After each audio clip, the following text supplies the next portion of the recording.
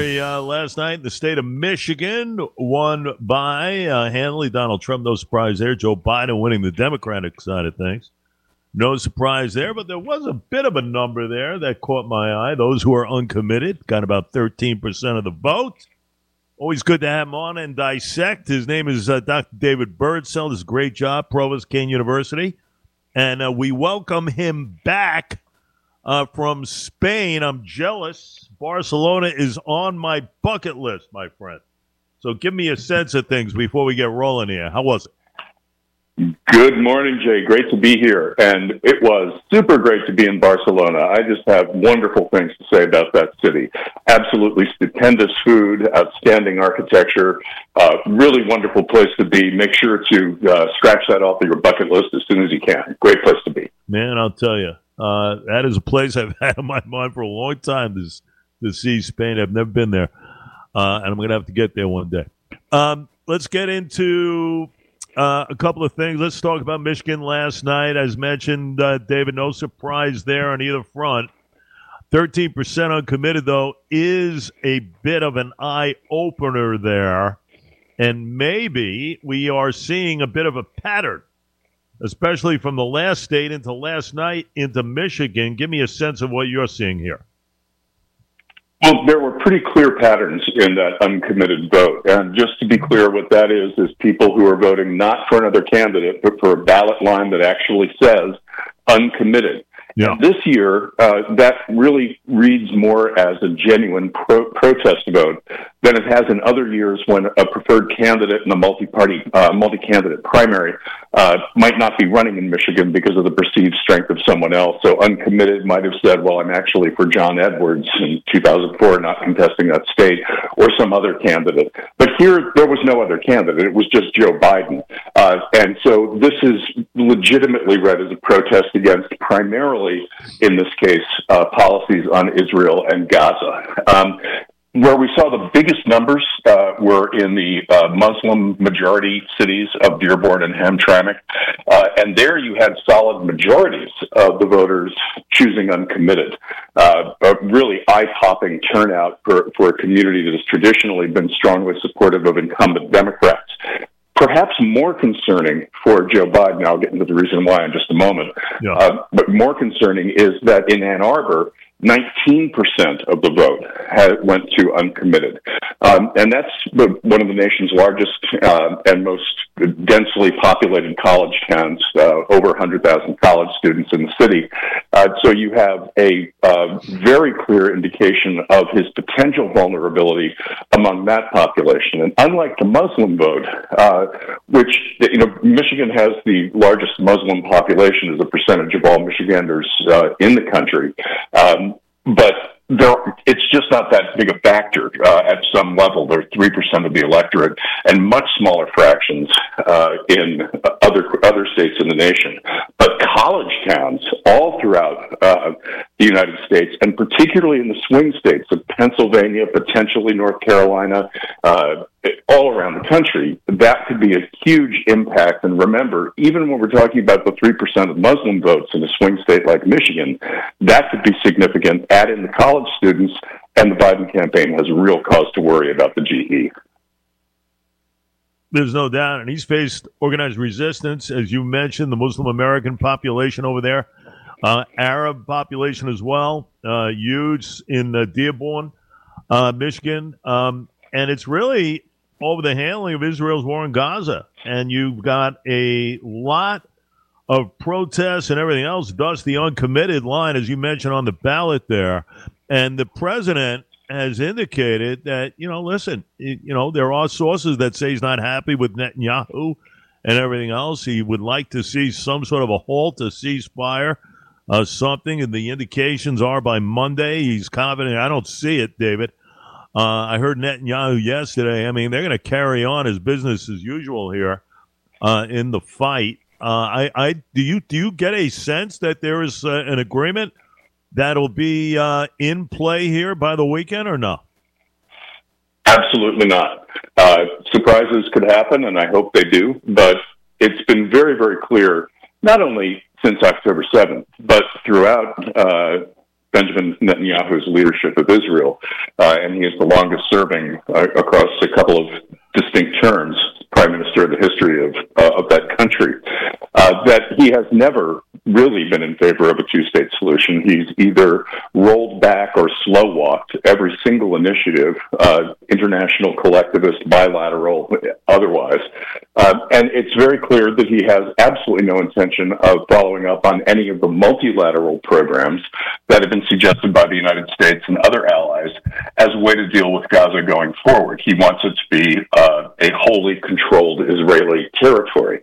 And he has done more individually, and I'm speaking, as someone committed to the state of Israel, to separate Israel from its American supporters than any other person in the history of that country.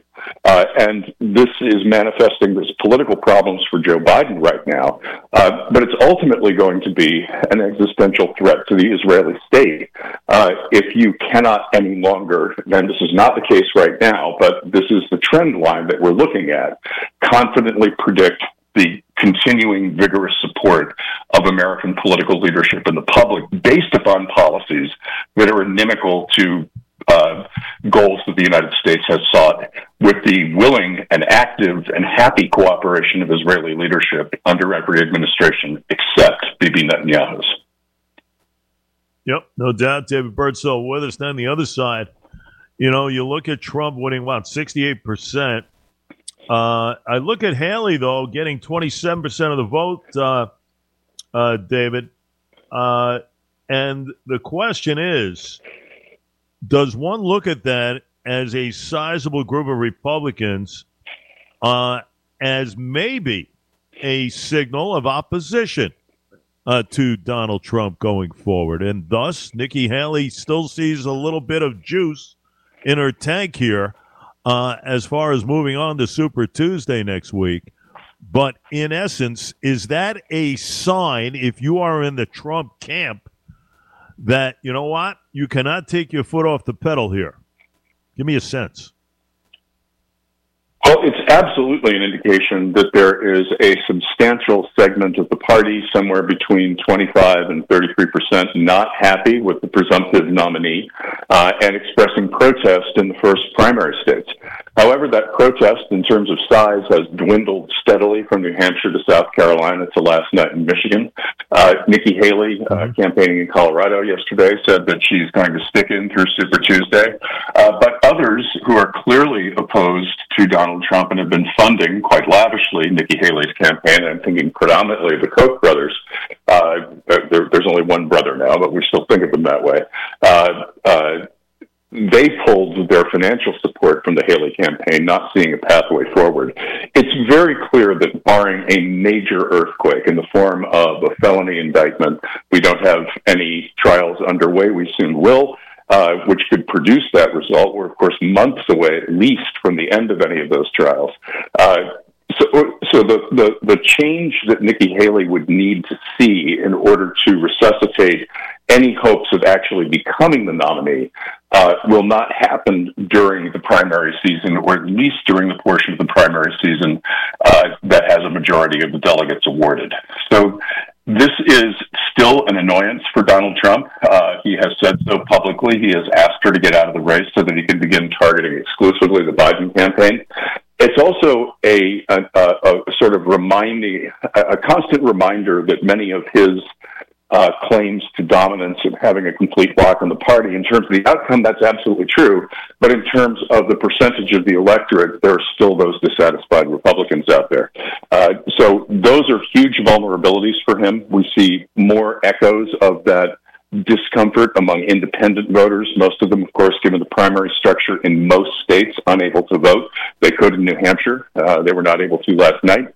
But that has got to be a concern for the Trump campaign strategists, as they think not about the Republican primary, but about the general election.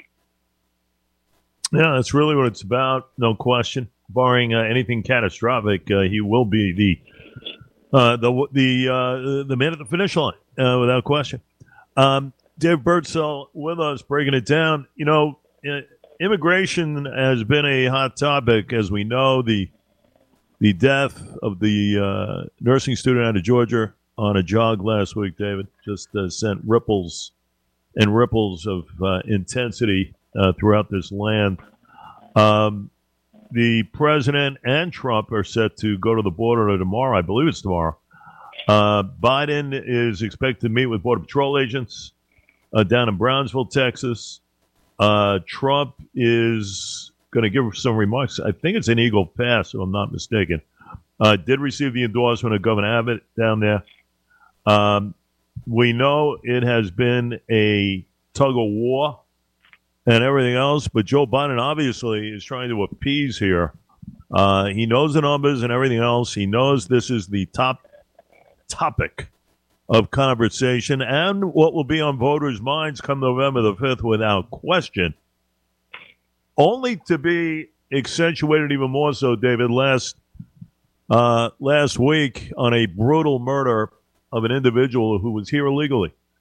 And I get a sense that Joe Biden right now is really at desperate measures trying to solidify something here to turn it around. We know there's a bipartisan deal on the table that will not go through. Without question, it won't go through. But he is trying to capture some sort of activity down there. Absolutely. And he, along with the presumptive Republican nominee, are using the border, which has now become one of the nation's most often used political backdrops for statements of various sorts. I think the questions for the Biden campaign at this stage, and to a certain extent for the Trump campaign as well, it's very clear where he stands and what to do were he to become president again. But there was that bipartisan deal that you mentioned. It had overwhelming support in the Senate. It got a large number of Republican votes as well as Democratic votes. It has been championed by the president. It gives the GOP majority in the House most, not all, of what it wanted.